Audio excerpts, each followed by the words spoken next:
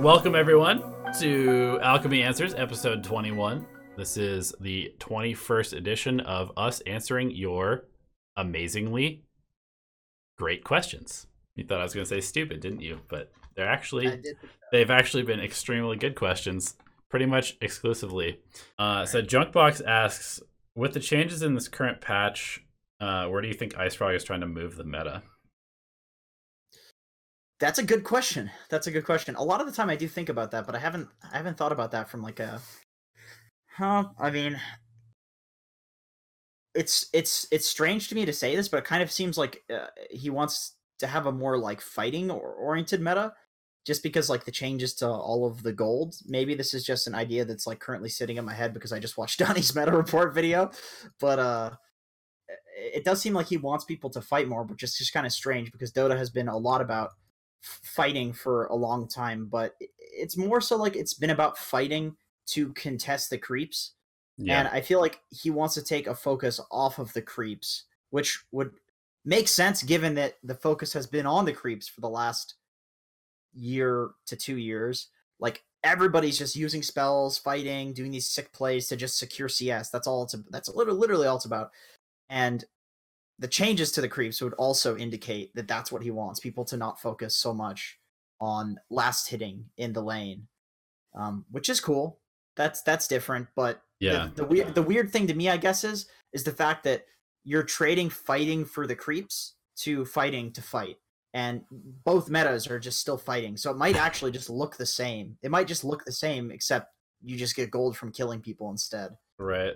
Yeah, I thought that he was trying to slow it down because it like for a while there it seemed like it was really easy to just like go high ground around 15 minutes, and it was like 2 death volley, and then there was more HP added to the towers and buildings, and then he obviously took away the gold from the creeps and has increased the jungle a little bit and has made denies slightly less punishing. 5% experience does not seem like it should make very much difference.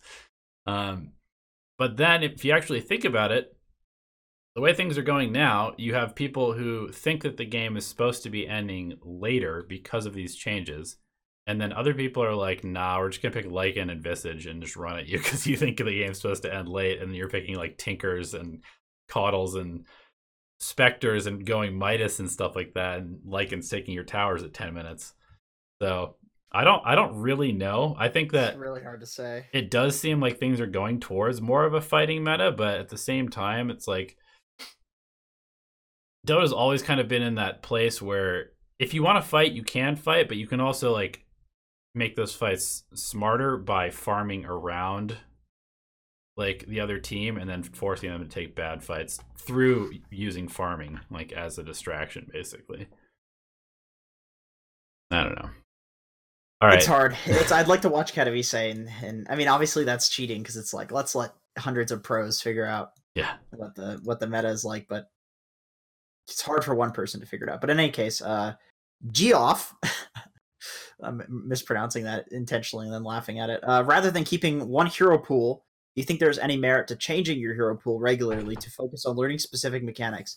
Yes, there is merit to that. However, you will lose MMR from doing that. Yeah, but that's the thing that people, I think that's a big misconception about learning, is that like in getting better, your MMR will like strictly increase, but in the period where you're learning any concept, you should lose because you are trying to play heroes that exemplify that concept, and then you're not doing it well, but then you slowly learn and get better, and then you'll probably over focus too much on that concept and just do that and then lose due to other things, but then eventually it'll become instinctive for you, and then you'll win more and your MMR will go up. But there's always that period when you're learning a concept in Dota where your MMR will go down. So yes, there is merit to do that, but you have to understand that you're doing it to learn and not to gain MMR, and it's kind of like a long-term investment in your MMR rather than a short-term investment. Yeah, you just have to separate yourself from the MMR, which is something that most people, including myself and Jenkins, struggle to do. I've been pretty good at it lately. I don't really care that I'm lower rated anymore. Yeah, that's good. You seem much happier for I that. am I am gonna care if I'm low rated when I go back to Canada and I'm playing on 20 ping instead of 100, and I'm not playing on a laptop and I don't have packet loss, and like when all of these possible excuses are gone and if I'm still losing, then I'll be fucking pissed. That's when I'll be pissed off. But right now I feel like it's just my situation playing is so difficult that if I care, I will lose my mind. You know what I mean? Right. It's too. I could probably win these games. It's probably my fault on a lot of them, but it's like I can't emotionally attach myself to it because I would get too frustrated by like all of the extraneous stuff. That's at least like my which is why smurfing is great. I love playing on my smurf. I'm having a lot of fun with that. Best offlaners to play against a Jug or Lifestealer lane aside from Weaver and Ursa. Aside from Weaver and Ursa, uh, those are my like go-to picks. Weaver, Ursa. Um, some heroes that can like just get away from them and like kite them. Like any kiting hero is gonna be relatively good. Weaver, Ursa, Faceless Void if that was a good hero. Oh, Razor offlane, you build into like Tranquil's drums. People are doing Razor offlane. I would highly recommend that. Puck offlane is quite good because you don't get kited by those heroes and you just sit there and you just right click them. And then you have a silence eventually, so you can kill them. You basically want kiting heroes. Like the problem that I see in pubs with Jug and Nakes is that people are like first phasing Jug and Nakes, and then they're not getting countered. It fucking pisses me off beyond belief. It's like this guy is first picking a hero and he's having a free game. That doesn't make any sense to me. Just because people want to pick your Beastmasters and your Axes and your uh, typical tanky offlaners like Sven. Dude, they love laning against Sven. Why do you think Sven has a 0% win rate at Katowice? Because Lifestealer hits him once and gains back half of his HP, man. So yeah, like Razor, Puck, we're going to see a whole new subset of offlaners to counter these like bullshit safe laners. I really think the offlane meta has not caught up. I've seen a lot of people be very successful with Puck offlane. Yeah. Like high rated players. Like there's like top 100 offlaners like Brax and MSS if he plays offlane because he's a Puck player. Like these people are picking Puck and doing really well with it, and nobody's picking Puck. Yeah. I mean, we're seeing Nature's Prophet being picked a decent amount now. That's a decent one too. Yeah, that's a decent one. It happens. What are your thoughts on Troll? What are your thoughts on Troll? I think that Troll's. I hate Troll. I think Troll's like one of the most boring heroes in the game. I think he's boring too. I think he's really good against melee offlaners, or like people pick kind of like abusive melee offlaners like a Legion or like I don't know a Sven or Night Soccer or something like that, Ursa even. And Troll kind of owns those because he just can blind them basically like every time they try to trade with him, and then he just goes to range for him and hits them like 40 times as they run away. It's true. I don't think Troll is quite as good as the current set of carries that are being picked. Agreed. But he's on like the B tier in my opinion. He's on the next tier down. Yeah, I probably see Trolls getting picked. I know there's a decent amount of pros that really like him, like Crit for example, who's like #1 MMR in Europe or something like that, really likes Troll, and various other people really like Troll. But I every time I see Troll in a pro match, it just feels like he does nothing. He just like kind of farms for a while and then he gets kited in like 2 straight fights and the game's over.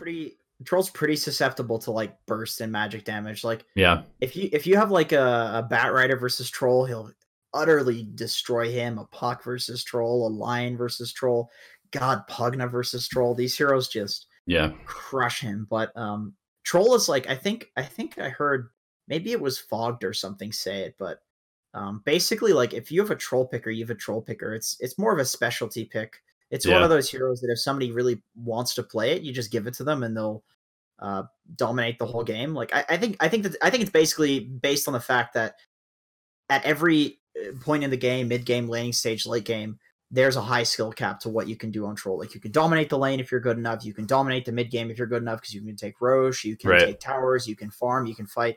There's a lot that you can potentially do on the hero. It's just that it's pretty hard. It's pretty hard. It's not super easy to execute. He's almost a little bit like at a high level. He's almost a little bit like anti-mage in that sense because it's like he farms pretty well.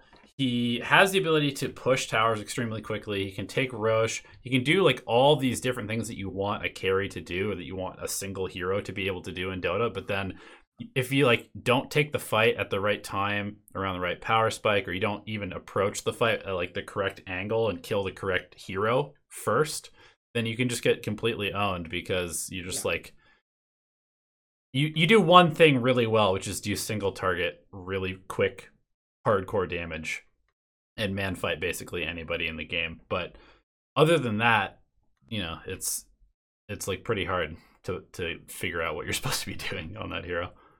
I think that's a pretty accurate description of Troll, and I think what you said is like true at any point in the game. Like that same thing occurs in the laning stage. Like you can get totally dumpstered if you're bad, but you can totally dumpster if you're good, versus like almost anything.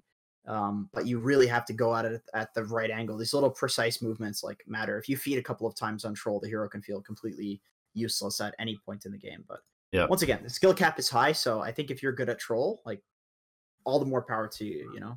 Right. Jake Sakura says, would you say the value of a carry at the end of the game is only defined on how much damage they do, or are there other factors besides hero damage that are important?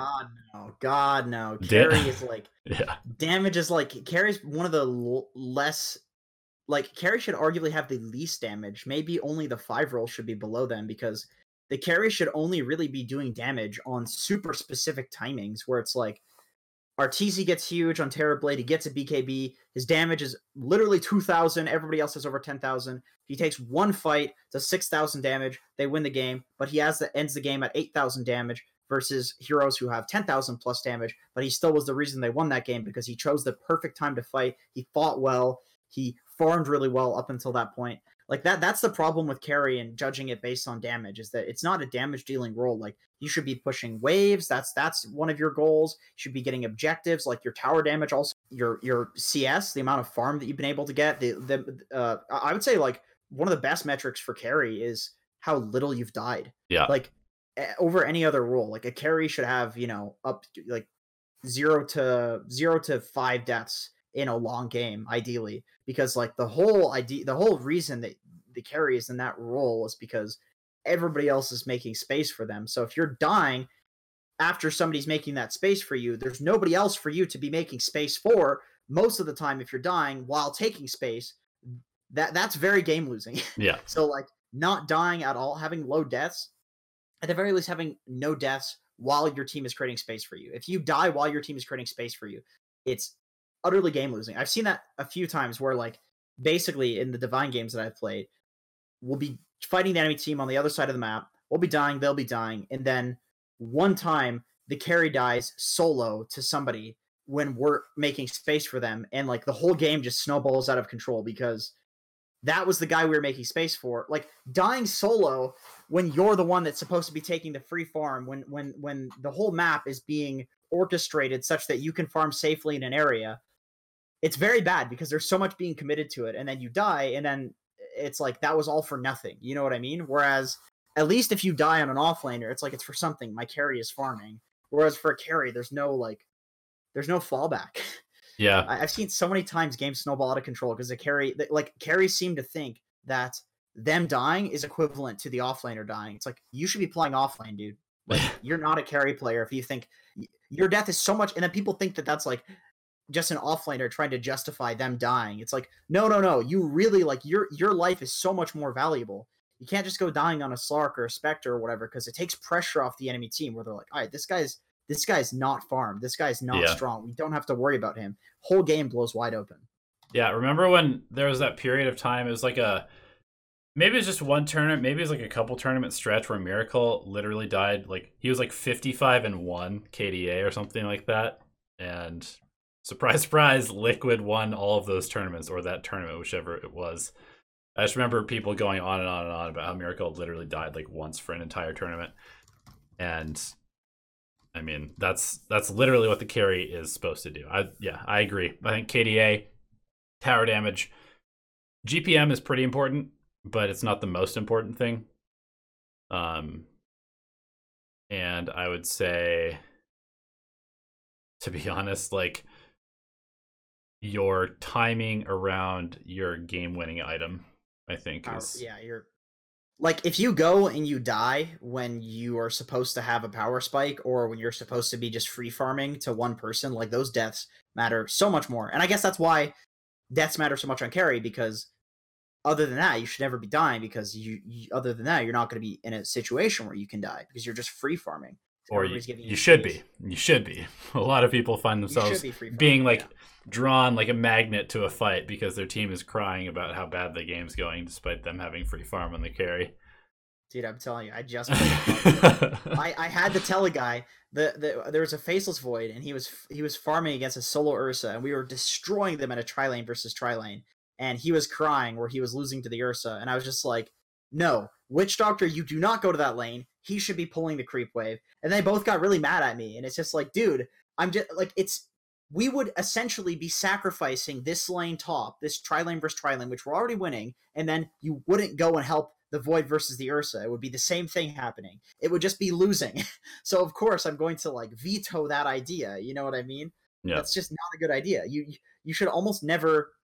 I don't know why I got onto this tangent, but you should almost never like leave a winning lane to help somebody who's crying. It's always so bad. Yeah. Like there's some way in a 1v1 or even in a 1v2 that somebody can be getting something. If you're winning 2 lanes in Dota and somebody is crying, or if you are getting more off the map and somebody is crying, tell them to go suck a fucking soother, because it is not okay to go help them when you're just already winning the game. They are just the person that is having they're essentially creating the space, and for some reason they feel like they should be taking space because that feels more fun to hear the cha-ching noise when you get gold. So don't listen to those people when they're crying. It's like the intentionality video that I made.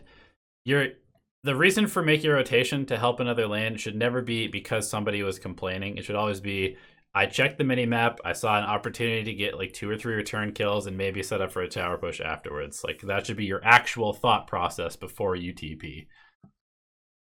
Yep, I gotta say, playing in like Divine and Ancient on Smurfs, and playing with like my brother-in-law and stuff, this shit happens way more the lower down you go, where people are more susceptible to like listening to people. Yeah. But a lot of the time, like people will die and then they'll say the dumbest thing as an excuse for why they died, and you want to trust them because like you're not playing their hero, but you can, like, I was watching my brother-in-law play, and there's this one time where like, okay, Terrorblade, Slardar, these are the 2 important heroes. They were sieging high ground after killing like 3 heroes. Slardar, for some reason, TP's standing in vision to base, and then they go on the Terrorblade and then kill him. And then the Slardar says, you should have bought a Manta style instead of a Sange and Yasha. And it's like, how does that have anything to do with you TPing away in vision while your Terrorblade is sieging? But that's the thing. If you listen to people, you will be hearing wrong things and assuming correctness in wrong things, because people, for the most part in Dota, if they're pressing enter, it's because they're making an excuse. They're saying something to deflect. They're saying something to make themselves feel better. So in general, it's best to just trust your own judgment and make plays, once again, like Donnie said, with intentionality. But this was mind-blowing to me, how I was watching and the Slardar TP'd away, and I was just like, dude, your Terrorblade's about to die and it's his fault. He dies, and then Slardar says, you should have bought a Manta. And it's like, that's nothing to do with it. That has nothing to do with it. Has nothing to do with it. Like, oh my god, you're the reason that they went on the Terrorblade, because you TP'd away. They knew he had no Slardar to back him up. Even if you were there and they thought you TP'd away, you could stun and he could escape. It's like you didn't protect your carry when you guys were sieging, and you just like, should have bought a Manta. And Terrorblade's gonna end that game and be like, oh man, I gotta buy Manta in more games.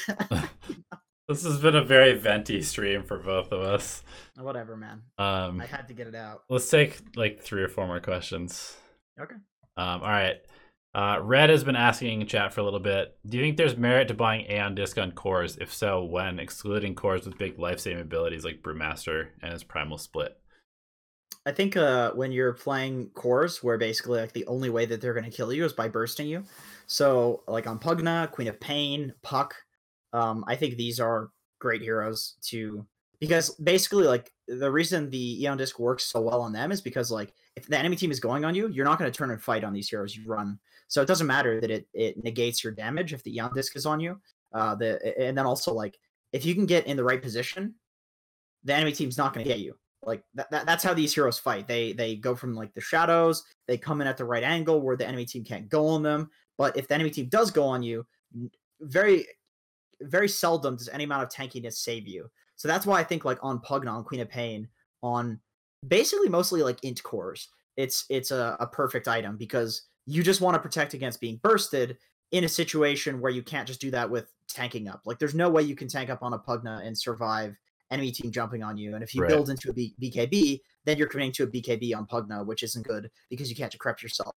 And because it still might not save you against physical damage and BKB piercing stuff because the hero is so squishy, but so important. Still so important. It's like important heroes that are squishy, basically. Yeah. There's also like some sort of really late game scenarios where it's like you're against a void or something like that, where if you die, then the game is over. But if you don't die, then you win the game. Like in those scenarios, it's okay to maybe like throw an Aeon Disc in for a BKB and then swap it out after the Aeon Disc procs or something like that if you're trying to like tank a Chronosphere or an RP.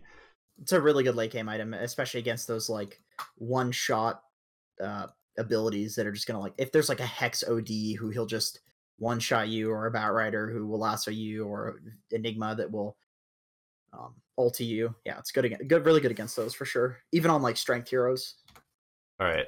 Brian Essig has been asking for a while. Should I stop playing Position 5 Chaos Knight? I've been winning nonstop with it, but I just got to 2K.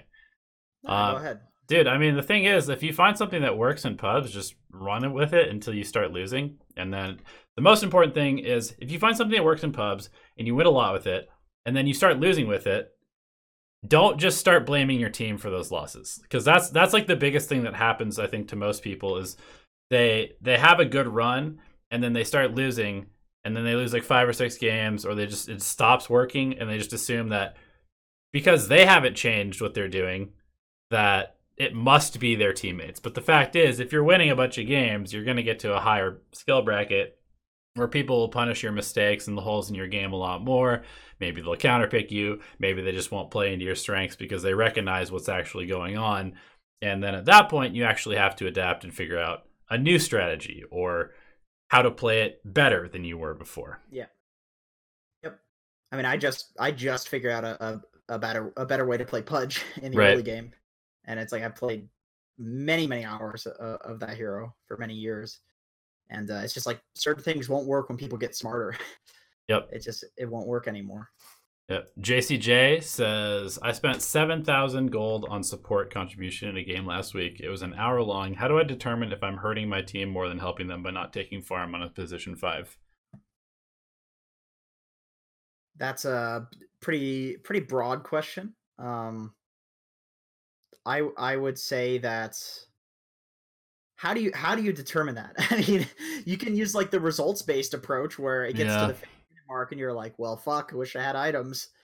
I think it kind of needs to be a feeling based approach, like in the game. It does. Because like, I mean, in one sense, if you don't buy wards, like if nobody else is buying wards, nobody else is buying detection, nobody else is buying smokes, and you don't have them, then you have to have them.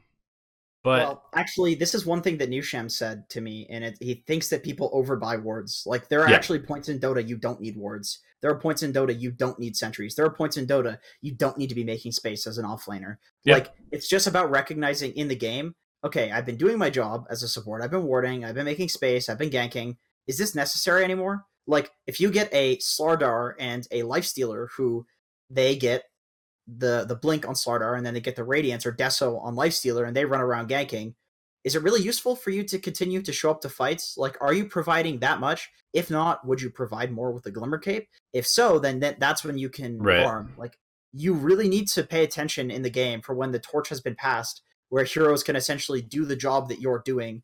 And if you continue doing that job when other people are doing it instead of farming, then you're hurting your team.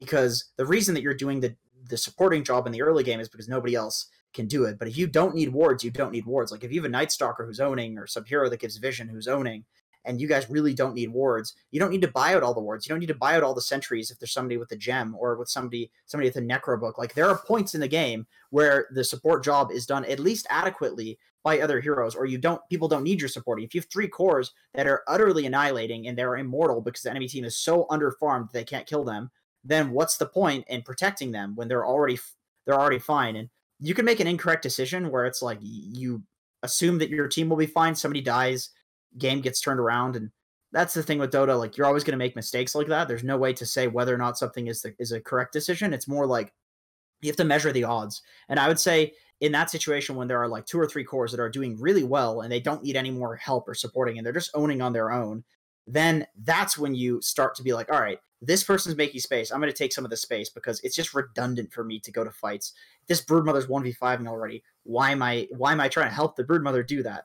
And like I said, the Brood might end up dying at some point, and then it's like, well, it's kind of your fault because you should have been there, but it's a risk reward thing. I would say that the risk is relatively low, and a lot of the time supports should actually farm, at least the small items. Yeah, I mean, it kind of goes back to that thing that we talked about for a while about laning in a previous, I think it was in like the replay review last week, where we talked about when a support needs to leave the core in lane. And it's a very similar scenario where it's like, okay, if my core is not going to feed and he's able to zone, he's able to do my job and his job at the same time because I've supported him enough, then you need to leave the lane. Otherwise, you are hurting your team at that point because you're just, like you said, creating redundancy and basically just like leeching for no reason or being less efficient than you could be. Yeah, I guess the last thing that I will say is, as a decent position 5, is it worth playing more impactful role in calibration? Some say it is better not to play position 5 on calibrations. I think you should play whatever role you enjoy the most and have the most impact in. Doesn't matter if it's a 5, doesn't matter if it's a 1. Whatever you feel like you have the most influence over games as, that should be the role that you play in your calibrations and in your ranked games if you have a goal of gaining MMR. So yeah, thanks guys for the questions. Thanks for tuning in and watching. You'll be able to see the full episode of this if you missed part of it or want to watch it again in a day or so here on YouTube. And we'll see you next week for another episode of Alchemy Answers. We'll also see you on Thursday for Community Replay Review.